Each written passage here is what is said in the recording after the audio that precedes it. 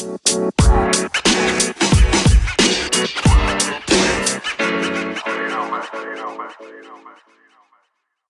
up, Doe? We are back. We are back. I am Sean Crowell. Matt Benavides. Matthew Thomas, Michael Gregory. And we're back for another episode of the MSM podcast. Yes, sir. Appreciate you joining us. Gregory is reporting live from Galveston Island. Is that right, Gregory? A little pirate beach action down here. Weather is pretty nice, a little windy, but feeling nice. Got a nice little tan. Attaboy. So Nice. Gregory's is calling in from location, so that's why it may sound a little different. I think we heard it back in like a pre-meeting and it sounded fine. So I think we're good to go. Yeah. All right, let's dive right in. We are at June 30th. And the biggest story of this past weekend, obviously, Cam Newton to the Patriots. Yep. I know I was going to getting food, and as soon as I got the message, I immediately texted you guys while I was driving. Seems safe. Going about 80 miles an hour. Definitely safe. And it was, the first thing I said, I think, was, I told you so. Yeah. Because I have been saying ever since Tom Brady left that Cam was going to the Patriots, was I not? Yeah. Yeah. I mean, I it just made remember sense. in the mock draft, you had talked about it as well. I think we all did kind of a little bit. But yeah, it does. It's definitely a good fit for him. So I'm not shocked. Gregory, what were your initial thoughts when you got that notification or my text, whichever came first? My initial thoughts was I'm going to draft him in fantasy football. Really? Later round. Yeah, why not? Why not roll the dice on the end of the rounds with Cam Newton in the Patriots offense? The guy can, even if Jason Statham starts the first couple games, Cam comes in. I have Cam at least playing or passing for 3,000 yards and running for 400. Okay, for those listening, Jason Statham is not the quarterback for the Patriots. He's the transporter. Yeah, there you go. It's Jarrett Stidham. It was close. But yeah, no, you're right there. You're right on par. I loved it. I just wanted to make sure. I expect nothing less from you. Yeah, just make sure we're on the same page. But yeah, I will tell you, it's going to make the playbook look a lot different from the way it looked with Tom Brady under QB, and even probably what Jarrett Stidham was going to do. But it'll be an interesting to see. That's for sure. Yeah, Josh McDaniels has to be licking his chops right now. Yeah, I mean, to go I saw something that was like no team has ever lost an MVP quarterback and then gained an MVP quarterback in the same offseason. Oh, I didn't even think about or that. even, I guess, MVP. I doubt any position in that for that matter. But to lose an MVP and gain one right away, and like that was like 4 years ago. Like that wasn't a long time ago. No, not at all. And like, I guess I just never understood what took so long to get Cam signed. Like they said that, apparently like the Browns like expressed interest but never really reached out or anything like that, which I totally understand because why buy a Mercedes when you have a Pinto? You know what I mean? Like, you don't need that. Yeah, I mean, I guess it blows my mind, but hey, to each their own, I suppose. We're running different teams. I don't have one. So Cam signs for an quote incentive-laden deal worth up to about $7.5 million. The base salary is 1.1, and I saw a really kind of interesting tweet over the weekend that was Chase Daniels making more money than Cam Newton and Jameis Winston combined. Ooh, wow! And he's making about $8 to $9 million this year. Go get your bread, Chase Daniels, man. I see you. Oh, I'm telling you, props to his agent for getting that contract in. So, Gregory, you had talked about Cam's stats for the year, like what you thought. You said, 3,400, right? Yeah. Okay. So let's move over to the Patriots. What do you think the Patriots' record is going to look like? And do you think the East has to go through New England now? Or do you think Buffalo has a chance? Well, you got to remember the Patriots had the number one defense last year. Right. So plugging in Cam, you're definitely going to be productive. I mean, it's going to take a couple games since there is really no off season. I think I still have to give the edge to the Bills because Cam's got to learn a new scheme. The Patriots scheme, it's tough to conquer, especially since Tom Brady ran that offense for years. Unless they're just going to scrap it and run Yeah. something totally different. So as of right now, I give it to the Bills, but I could see the Patriots sneaking into the wild card, make some noise or rally late. And then could Cam be the new future quarterback of the future for the New England Patriots? I don't know. It'll be curious to watch. Yeah, that's for sure. And the Bills just got Stephon Diggs, right? Yeah, they just traded for Stephon Diggs. Yeah, so you have Josh Allen, who's kind of coming into his own. He looked good, in the playoffs last year and throughout the whole season, made the playoffs. And now you add, burner like Stephon Diggs. They got John Brown, Cole Beasley. You got Devin Singletary.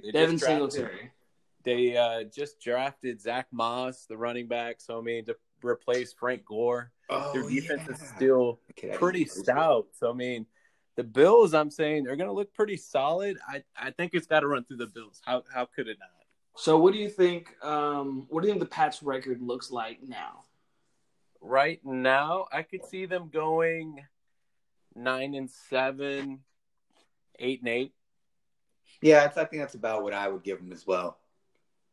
Yes, I think I'm a little more optimistic. I think Cam is, like I said, 3-4 years removed from an MVP season and still had a whole year of rest under his body. Now, like you said, he's going to have to get used to the playbook, but you still got that defense. You still got Stephon Gilmore. You still got guys that can get to the quarterback, and you got the greatest coach of all time. So, I could see them going 10-6 with Cam. Even 11-5.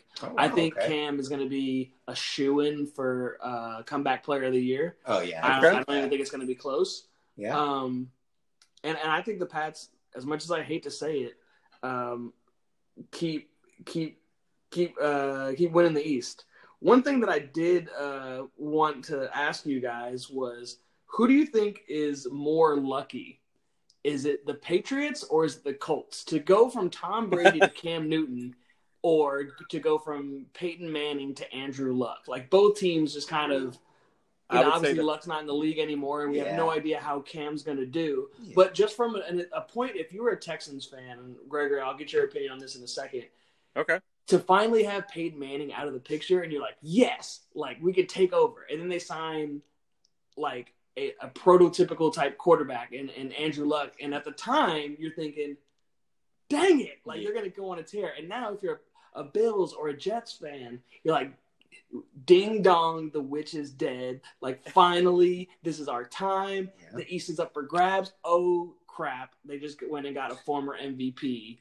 I don't know who's more lucky in a sense of just falling into the right position. Now, obviously, both teams are good.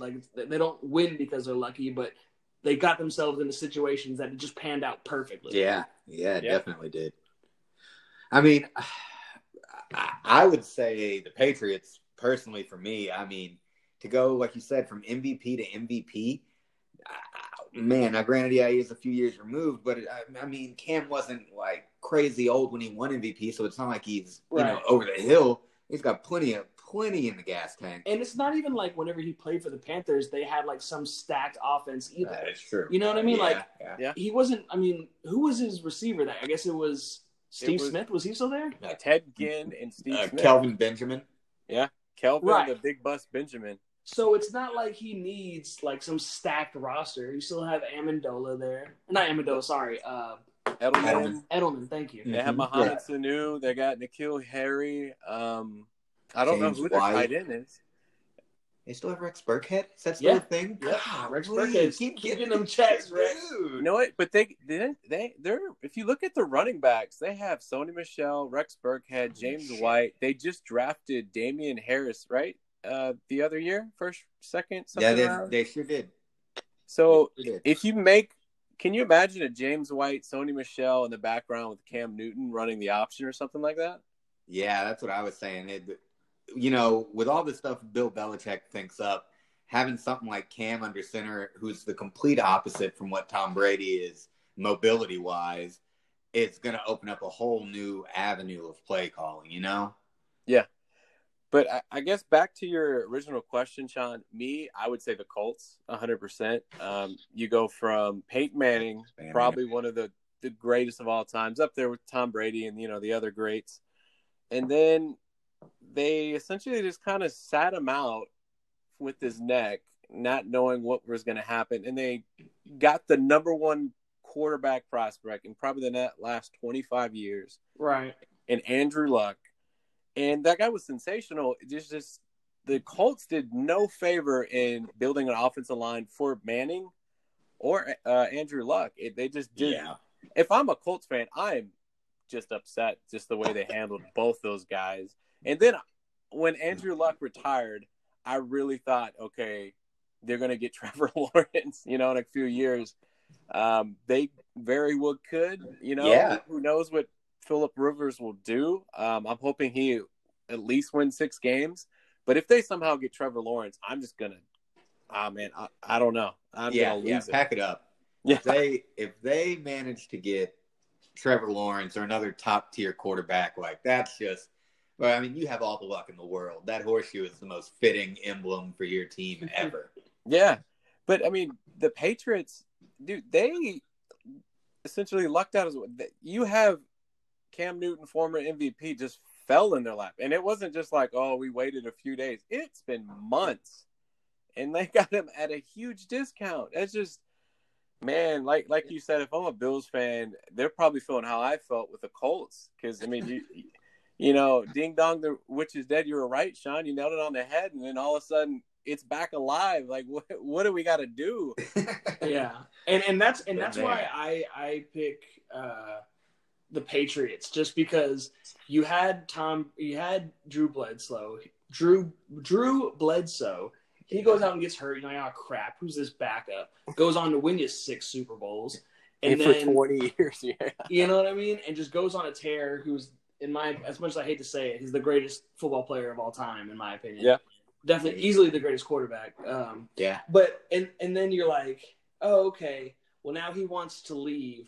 Well, what can we do? Oh, we can get a former MVP who's still, I believe, in the prime of his career. Like, he's not that old. No. He's even in his 30s. I think he might be 29, 30. Right. So, and then you get him for like $1 million, like something you would pay less than a rookie. Yeah. You know what I mean? Like, that's the kicker for me as to why like it's such a crazy thing. It's like, yeah, you got Cam Newton, but like normally, okay, you lost a quarterback, maybe you go get one in free agency and you got to pay him 16, 17 mil. $1.1 million. Yeah, but he definitely banked on himself with all those incentives. You know what I mean? Like, right. The incentives, I think, bump it up a good bit, but that's, I think it still pushes it up to 7.5. Wow, you really? Do you think he took a deal like that because it was the Patriots? Like, I could probably go get 4 or 5 somewhere else, but I could take him 1 and go to the Patriots and extend my chance of winning. Bet on myself. I'll know I'll do well. Like, I'll win games. I had Belichick. Yeah. So at least I can use that for leverage next year and then maybe sign 14, 15. That's fair. Next year. I think you're probably onto something with that. I think it's also partially due to the fact that, like you said, he's going to try and really make this a year. You think he wins Comeback Player of the Year? I think he walks away with that. Yeah, and so if that's the case, and then you see Dak reset the market, then what? You know what I mean? Right. It gives you the opportunity and an insane amount of leverage. And I was going to ask you way faster than I would pay Dak, even coming off an injury. Yeah. I was going to ask you, boys. So, Comeback Player of the Year. All right, here we go. Rob Gronkowski, Ben Roethlisberger, Cam Newton. Who you giving the edge to? I think it's Cam by a mile. Like, I don't think Gronk has as big of an impact at tight end as Cam as quarterback. Because the quarterback position is so much greater, like it's so more scrutinized. And I saw a tweet earlier today that was like, "Oh, Cam's gonna have to battle for the starting spot. Like, get out of here. He'll be here. He'll be there week 1. Like, it's not even. He's the starter walking in the building, you know right? what I mean? As he goes to sign the contract. So it's funny you asked that you say that because I was looking at they put up the odds for Comeback Player of the Year today, and it was Big Ben was 1, Gronk was 2, and then Cam was like plus 11,000 at 3. Wow. We might have to go take a trip to Vegas then. You know what I mean? Right? Yeah, because I mean, if you're asking me, I think Cam would definitely be up there. Gronk would probably be a very close second. I love to say it. I think Big Ben is washed. I think he's about done in the league, which is great for the Browns, horrible for Steelers fans, but I mean, it is what it is. He is on the radio station Washed FM. Yeah, exactly. So, you know, there is that. But yeah, I think y'all were definitely onto something with that.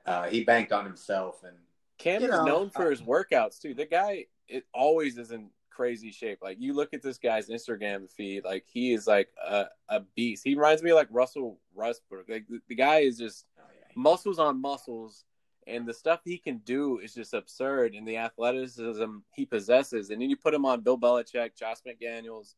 See what he does in that offense, man. If he can just. I think he could have another MVP year. He could do that. Was that 2015 when he was with the Panthers or 2016, that MVP kind of run? 16. Yeah. There you go. I think you could see that. You know, he may not reach that full MVP level, but like a tier below it, man, that'd be scary and fun to watch. Yeah. And again, like I said, like he wasn't doing it with like world beaters in Carolina. So if he can take Carolina to 15-1 that year? Yeah, they were something close. 13-3, 14-2, something like that. I think they were 15-1, honestly. But anyway, so I think kind of moving forward, literally like 2 minutes after I got this notification, I got another one about the Patriots, that the Patriots are finally being penalized for the recording of the sideline for the Cincinnati Bengals game. The NFL dealt out $1.1 million penalty and a loss of a 2021 third-round pick.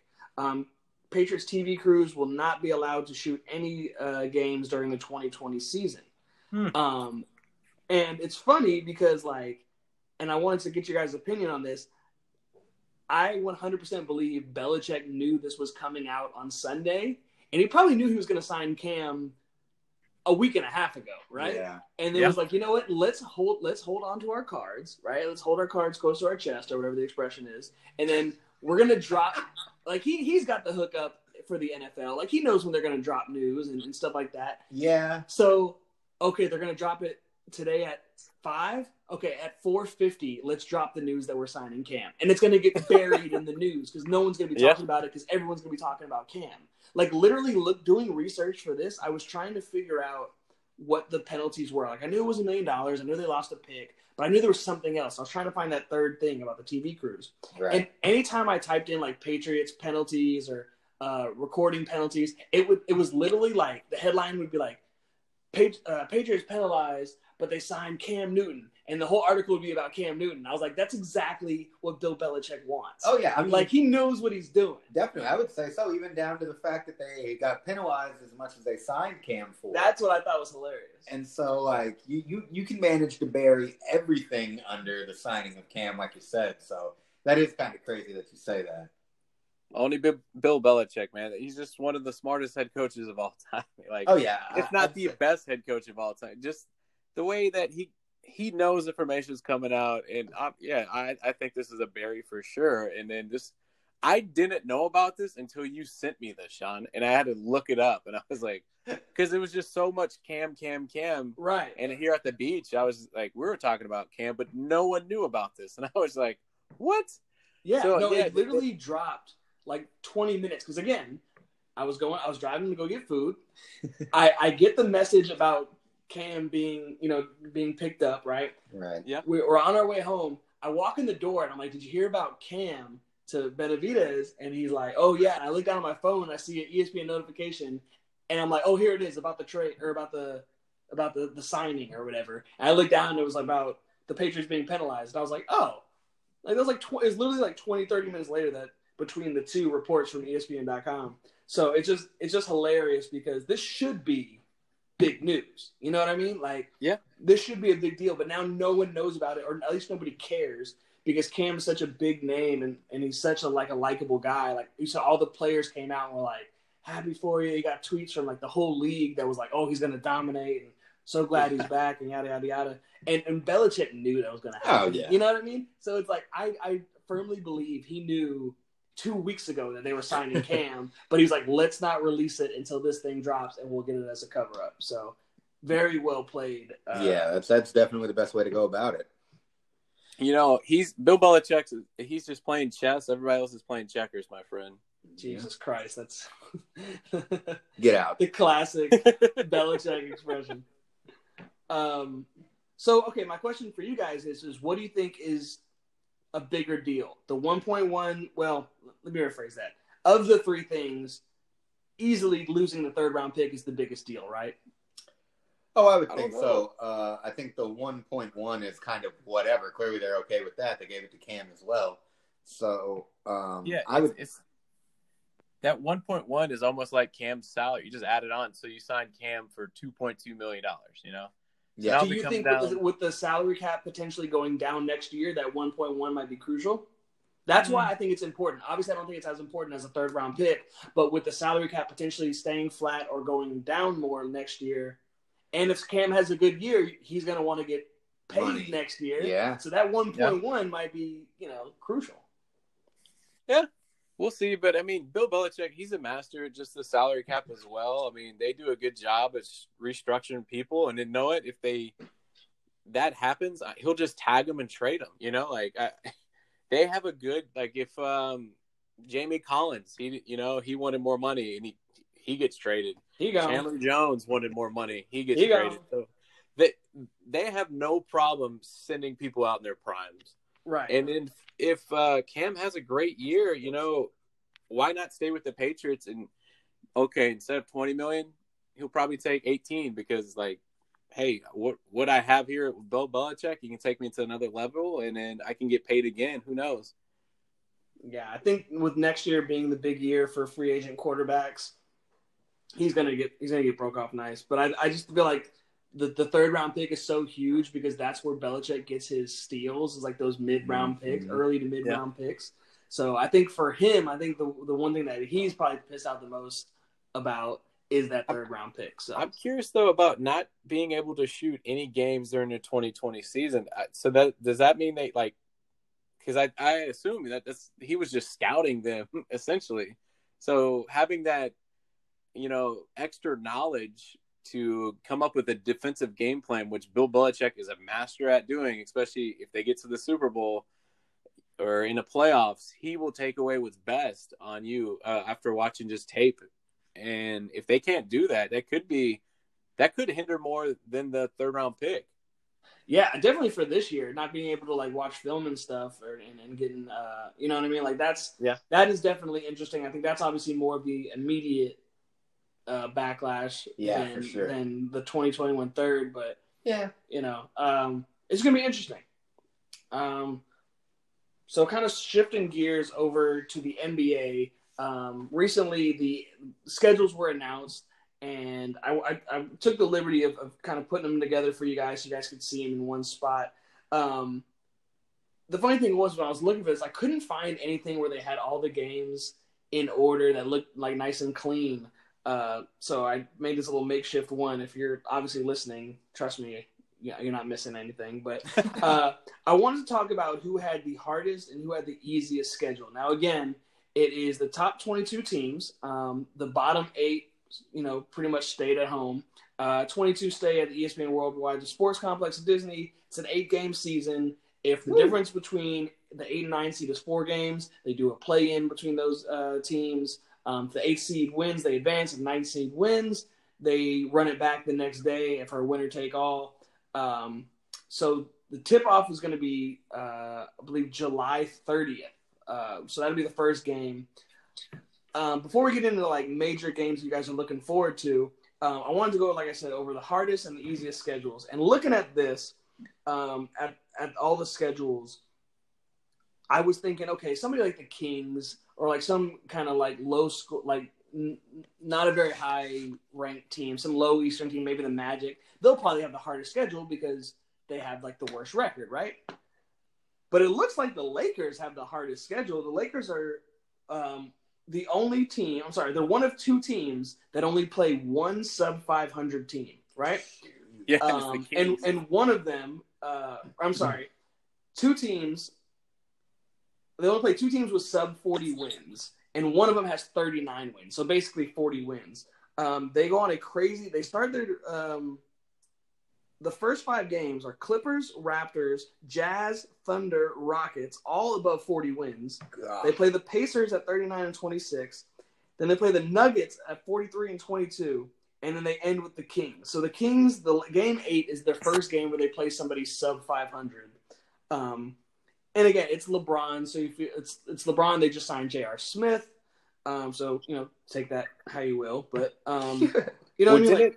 who did they They're lose? the number 1 team in the league for a reason.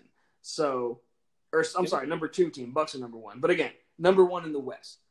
So they really have a gauntlet to go through themselves. Now, obviously, they're not in any danger of missing the playoffs, but it's just crazy to see that. Another team that kind of caught my eye with a tough schedule was the Suns. The Suns are the only other. They play 1 team that's sub 500. But it's a little bit easier. They have the Wizards, and I don't believe Bradley Beal's playing.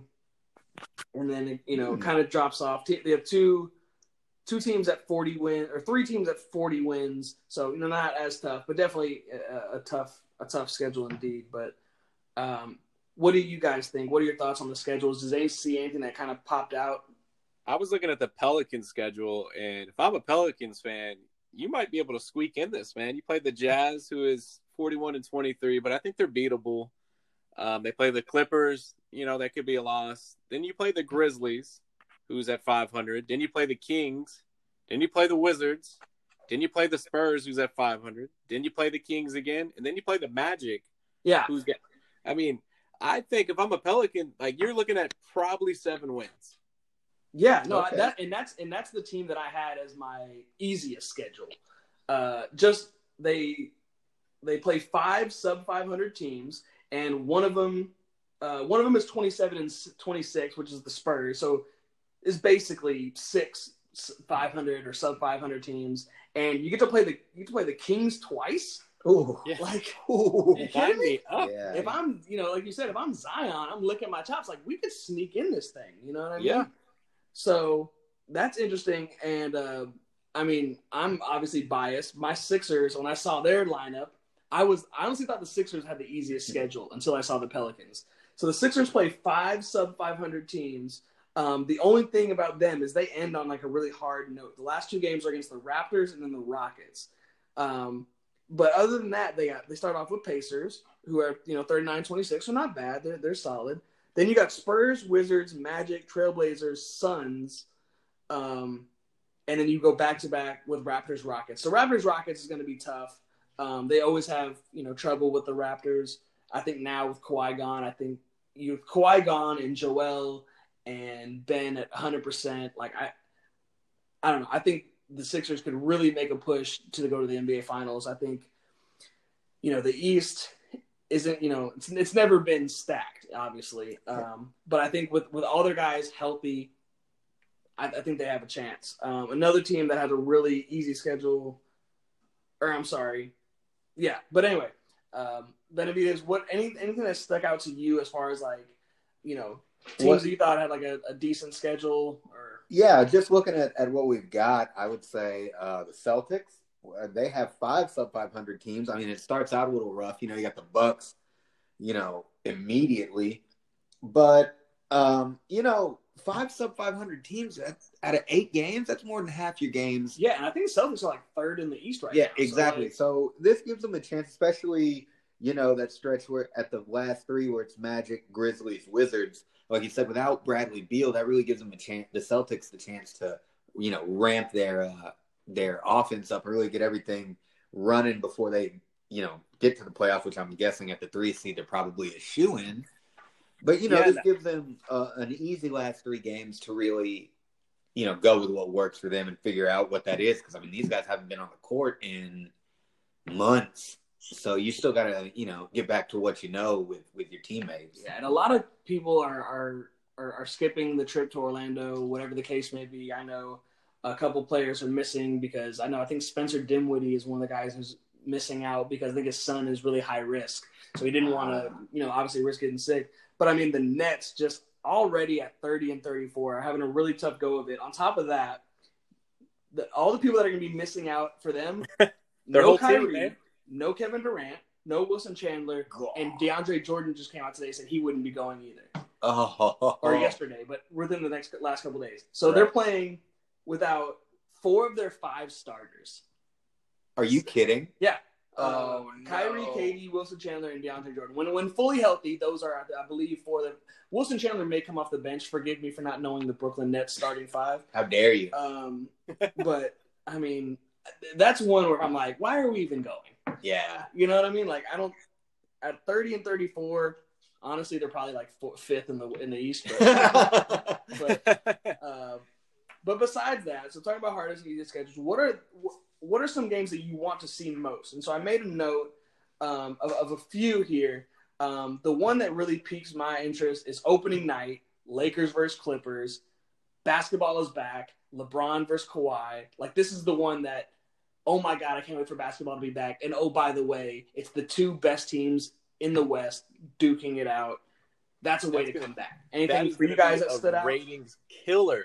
Right. That's going to be one of the most viewed audiences ever. I mean, it's going to be exciting just to have sports back. I mean, so please I just hope it stays put where it's at. I know they have all these procedures in place.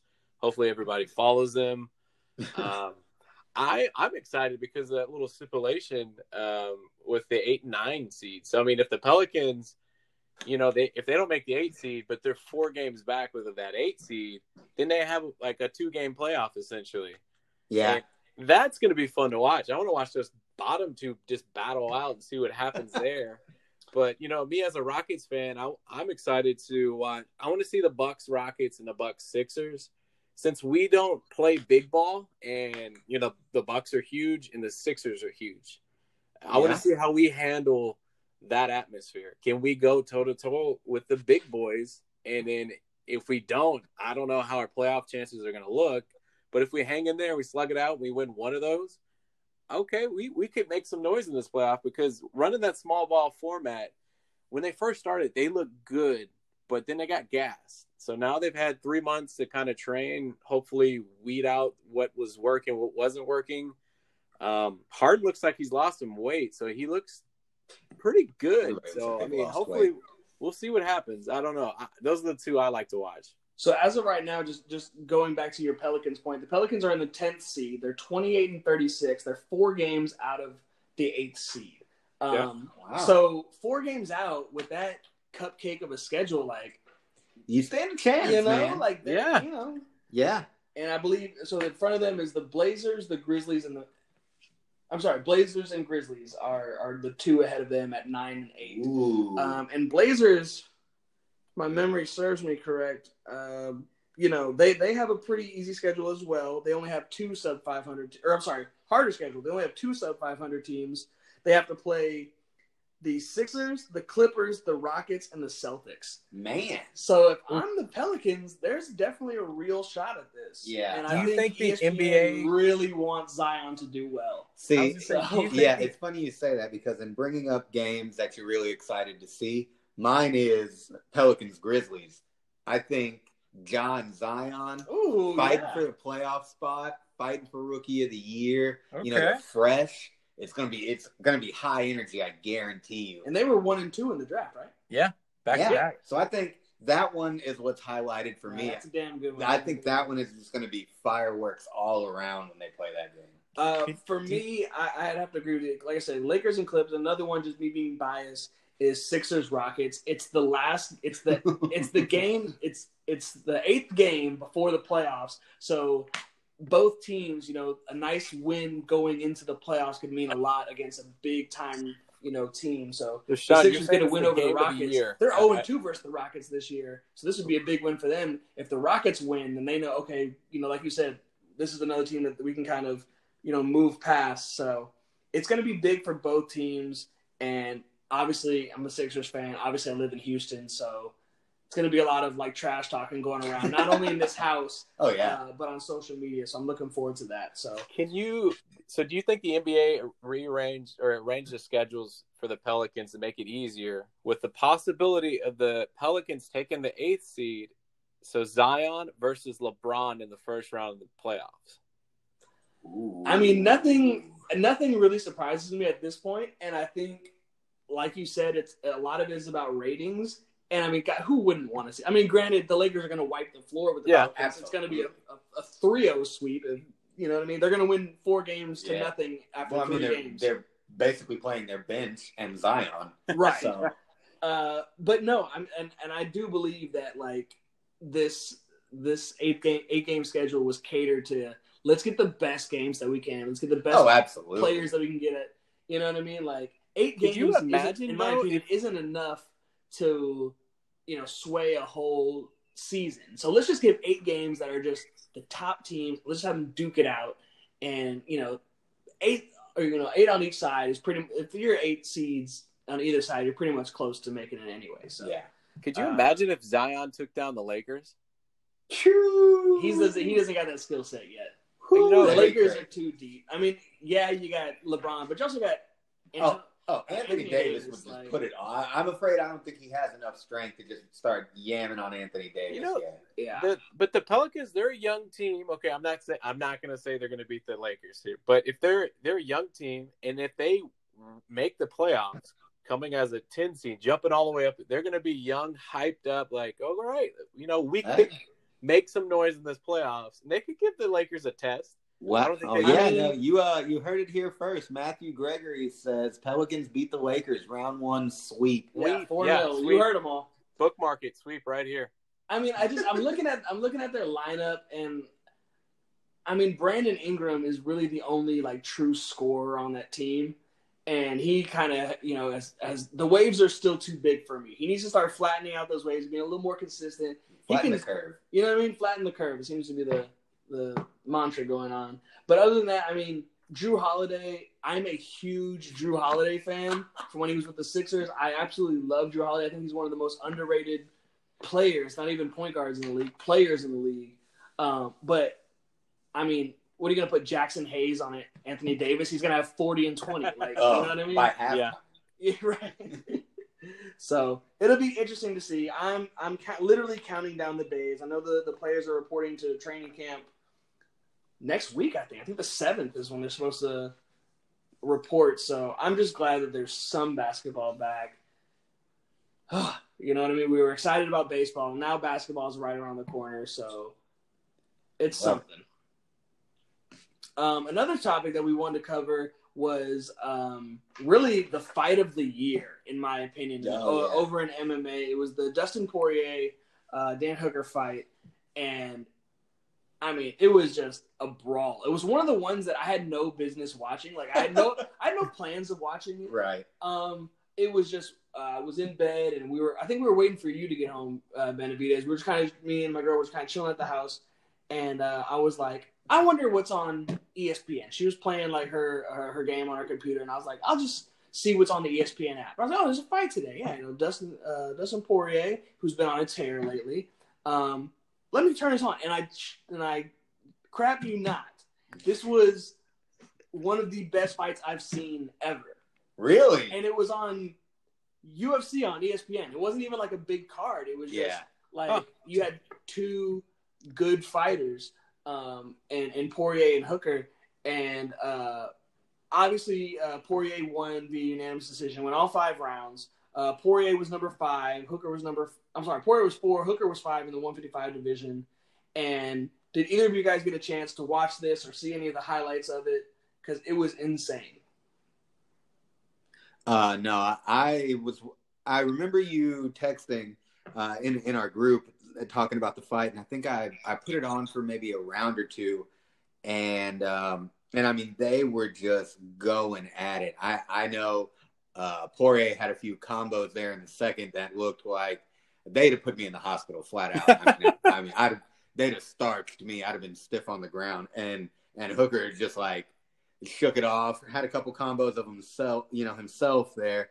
So I mean, it was a crazy fight for what I saw. I ended up doing something else. I couldn't catch the end of it, but for what I saw, man, they were going after it. There wasn't much ground and pound, if you will. Yeah, so really the first 2 rounds, Hooker landed a lot of volume. He had a nice, big punches to the head. He was landing leg kicks. He looked really polished. And in my opinion, I think he won maybe round 1 and possibly round 2. But I think because I think later on in the second round, he had landed like a combo that ended with like a big knee. And I was like, oh, man, like, this isn't looking good for old Dustin Diamond Poirier. But, I mean, just the combos that Poirier was landing. He was going head, body, head, mixing it up. Hooker had him on the cage, I think, in the second round and did a beautiful, like, 2 to the head, 2 to the body, back to the head. Like, it was one of the best combos I had seen. And, again, like, I put it in another group chat that I have with a couple guys I play fantasy football with. And one of them is a big MMA guy. And we were like, dude, this fight is insane. And I get on Twitter, and it's a bunch of people that are like, oh, my God, I've been watching this fight. It was one of those fights that literally everyone was talking about. And it's great that it wasn't like no one had to pay $60 to see it. Right. Poirier comes out early in round 3, kind of sets the tone, big combos. He does get taken down, but, I mean, he was on the ground. He was throwing strikes, and he was landing from the bottom. I think is that not really his game? I don't know him that well. So he's not really a ground guy, but I mean that explains. He was the champ for a reason at one point. Of course. You know what I mean? Like he's not bad, and ever since he lost to Conor, which we'll get into in a second, he's just gone on a tear. Obviously, he lost to Khabib, but I mean, there's no shame in that. Yeah, who hasn't? Arguably the greatest in the fight game right now.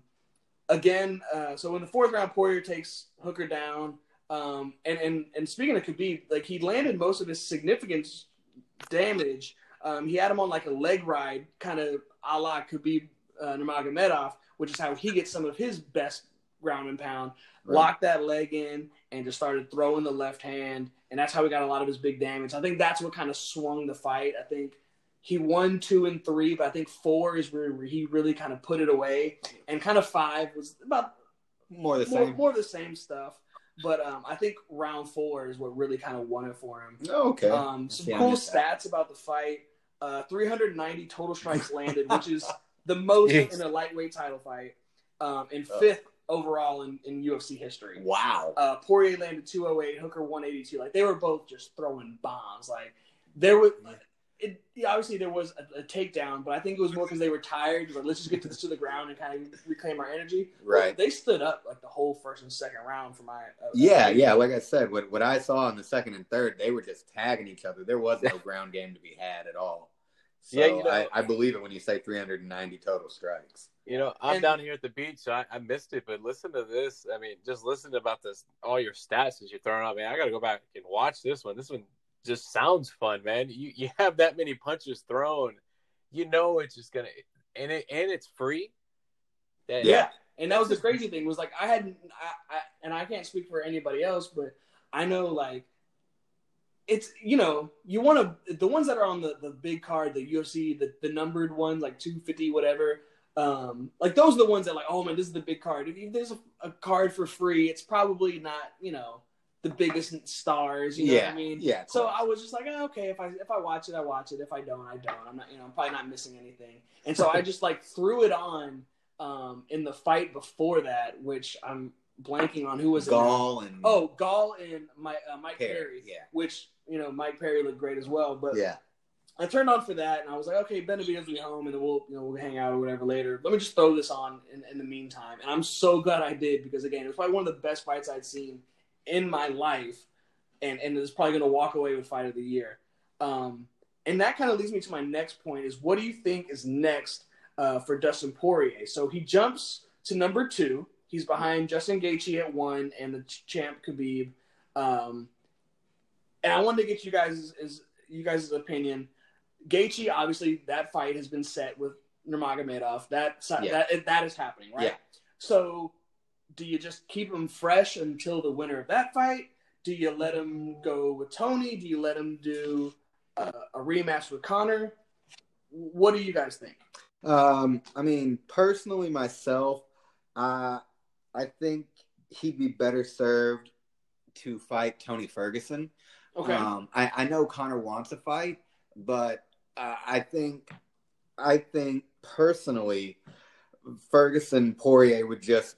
I mean, that if you want to talk about something that would, I mean, after this Poirier Hooker fight, that I think would just bring bombs as well. You know, Tony Ferguson has no problem going toe to toe with somebody, so I think that'd be a great fight to watch. Now, I wouldn't be upset if he fought Conor again. I know he lost to him, like you said, however many fights ago, but I think that's already run its course. I think Tony Ferguson stands up. And that was kind of early in both Dustin and Conor's careers. Yeah. So, you know, like he's way better than he was back then. You know what I mean? Like they were both kind of early in their UFC careers. I think it was Conor's fourth fight in the UFC, I think. Something like that. It was early in his UFC career as he was kind of building up his name. And actually after the fight, Conor posted the video of him knocking out Poirier on his Twitter. And so for me, I think it has to be Conor, because if I'm Poirier, he's gone on a tear with a lot of fights. He gets this fight. He's the number 4 guy. He's fighting the number 5 guy in Dan Hooker, who has also been just on a tear lately. Yeah. He's probably not getting paid a ton, you know what I mean? Because he's not in that champ conversation yet. Yeah. And he's going to have to sit behind Gaethje and wait for that fight. So if he can go get just buku paid with Conor, which everyone who fights Conor is going to get just massive crazy paid. money, yeah. And then if you win that, then you get to fight for the title. Now it's more millions coming in, or at least high 100,000. You know how Dana White does. Look at that collective bargaining agreement. Right. So I think business-wise, the smart move is to fight Conor. But I could also see, like, let me just chill. The Gaethje Khabib fight is, I think, in August, maybe September. I could be wrong on that. But he wouldn't have to wait too long. Maybe you're looking at a December fight or like a New Year's Day fight. I don't know what the calendar looks like for events, but you know, Sean, I'm with you. I said, bring back Conor, man. You said this last week on the podcast. The man's not going to stay retired. Bring him back. Let him get in the ring and let them slug it out. I want to see 600 punches thrown, you know, from the both of them. I mean, and that's the thing is, like, Conor's main issue with quote unquote retiring was we talked about it in the last pod or whatever it was. Like, he just wants to fight. Yeah. He's pissed because he wants a fight and they couldn't seem to find him one. Well, who fits, you know, with Ferguson and Khabib, and, you know, Gaethje just said that he doesn't want to fight him, and, you know, who knows if Poirier's, you know, that dude just yet. Well, I think Poirier proved in astounding fashion on Saturday night he is not a dude to be messed with. Yeah. And you know he's got that on his resume. Like, he's got that blemish to Conor. And what better way to kind of put that away? You know, Conor hasn't fought since February. I think that's, and you know, it wasn't like Cowboys washed FM as well. Yeah. So it's like, and before that it was like a 2-3 year layoff for Conor. So who knows what he really looks like? And in the meantime, Poirier's just been mowing him down in the lightweight division. So I think this is a chance to get Conor back in the ring with somebody who he believes is suitable to fight him. Yeah. You get Poirier that fight back, a chance to get back that blemish on his record. And you move forward with the lightweight division like that. Like, I think it just makes too much sense and brings in too much money to say no to. You know what I mean? I guess the only thing I could say is Tony Ferguson, you know, would be my other one. Maybe Paul Felder, but I don't. I think he just lost, so he fell down the rankings. I don't know, but that's one thing I want to talk with you guys about on your opinions. And I think, Gregor, you said Conor makes the most sense, right? Yeah, I 100% me. I mean, everything that you just kind of put out there in bullet points, man. Conor McGregor, bring him back. I want to see just the slugfest. I want to see – that's just good for the sport to have Conor back. You can't have your stars. I agree especially with that. The way Conor just threw UFC out there. Bring him back. Make him happy. Hell, make it free if you want. Show the There's UFC, no way that one's going to be free. UFC, they bring in the audience. They need, just make a statement, and then after this, pay your guys. This is something the UFC really needs to do. But that's the fight I want to see. I want to see the McGregor fight, man. I mean, I'm a McGregor guy. I know, Sean, you probably 10 times the McGregor guy I am, but I think he's just good for the sport there. Now, speaking kind of along with fighting, I wanted to bring up something about boxing. I know you guys have probably seen Mike Tyson, how juiced he is as a 53-year-old man, correct? And man, it's so insane. Like I'll randomly be on like the Instagram Explore page and just kind of flipping through early in the morning or before bed, and just seeing him like throwing hooks. Like he got back into shape, and it's like, Jesus Christ, that dude can still knock somebody's head clean off. Yeah, he's yoked. And do you know why he's training? Allegedly. No, why? It can't be for a fight. Well, Sean, or is funny it that you say that? He wants to fight Tyson Fury. Oh, get no way. outta That's here. not happening. No, legit. So Tyson Fury and Mike Tyson had talks, okay? This was about a week ago, and Mike Tyson wanted to do an exhibition, 3-5 rounds. Mike Tyson's like, hey, still in great shape. Let's do it. But here's the problem, the money. Mike Tyson wanted 500 million pounds. And this is pounds. This isn't dollars. That's for US dollars. That's over it's over $600 million for a fight. Yeah, right. That's you can't be and that's where that. Talks stalled. So I mean, if Mike Tyson say he took, I don't know, 50 million, 100 million, do you think Mike Tyson can last around? I think he needs to take one of those zeros off the end of that, because that's absolutely insane thinking you're going to get that much money for one. So 500 million pounds is $619,527,500. Yeah, no. Again, that's insane. Take one of those zeros off. You might be able to get 50 million pounds, whatever. So if Mike Tyson has any sense, and he does do this, say he takes 50 million, do you think he could get out of the first round or the second round? Yes, because I think the point of boxing is to play the long game. It's not like MMA where you just go out and you just, 5-minute rounds. If you're a champion, usually it's, 3 5-minute rounds. Boxing's, it's 12 rounds, and it's designed that way for stamina reasons. So if you're only going 5, yeah, Mike can last probably 5 rounds, but there's no way he could last in a real 12 to 15 round fight. Nah, he'd be done by 7. No. And also Mike Tyson, for me, I don't think he is. I feel like Tyson Fury has too much respect for Mike Tyson. Like he seems like too good of a guy to go in there and just really like knock Mike Tyson's block off like some 50-year-old man and go in there and try and knock him out. I don't know. The moment Mike Tyson tags me with a left hook, we're playing for real, because he's not pulling punches. I hear you.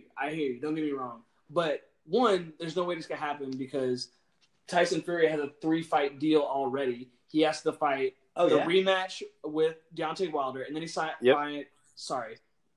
Then he signed a 2-fight agreement with Anthony Joshua, I believe. Oh, okay. Yeah. Or maybe it's 1, but he still has 2 fights on the card that are real for a belt, stuff that he has to take seriously.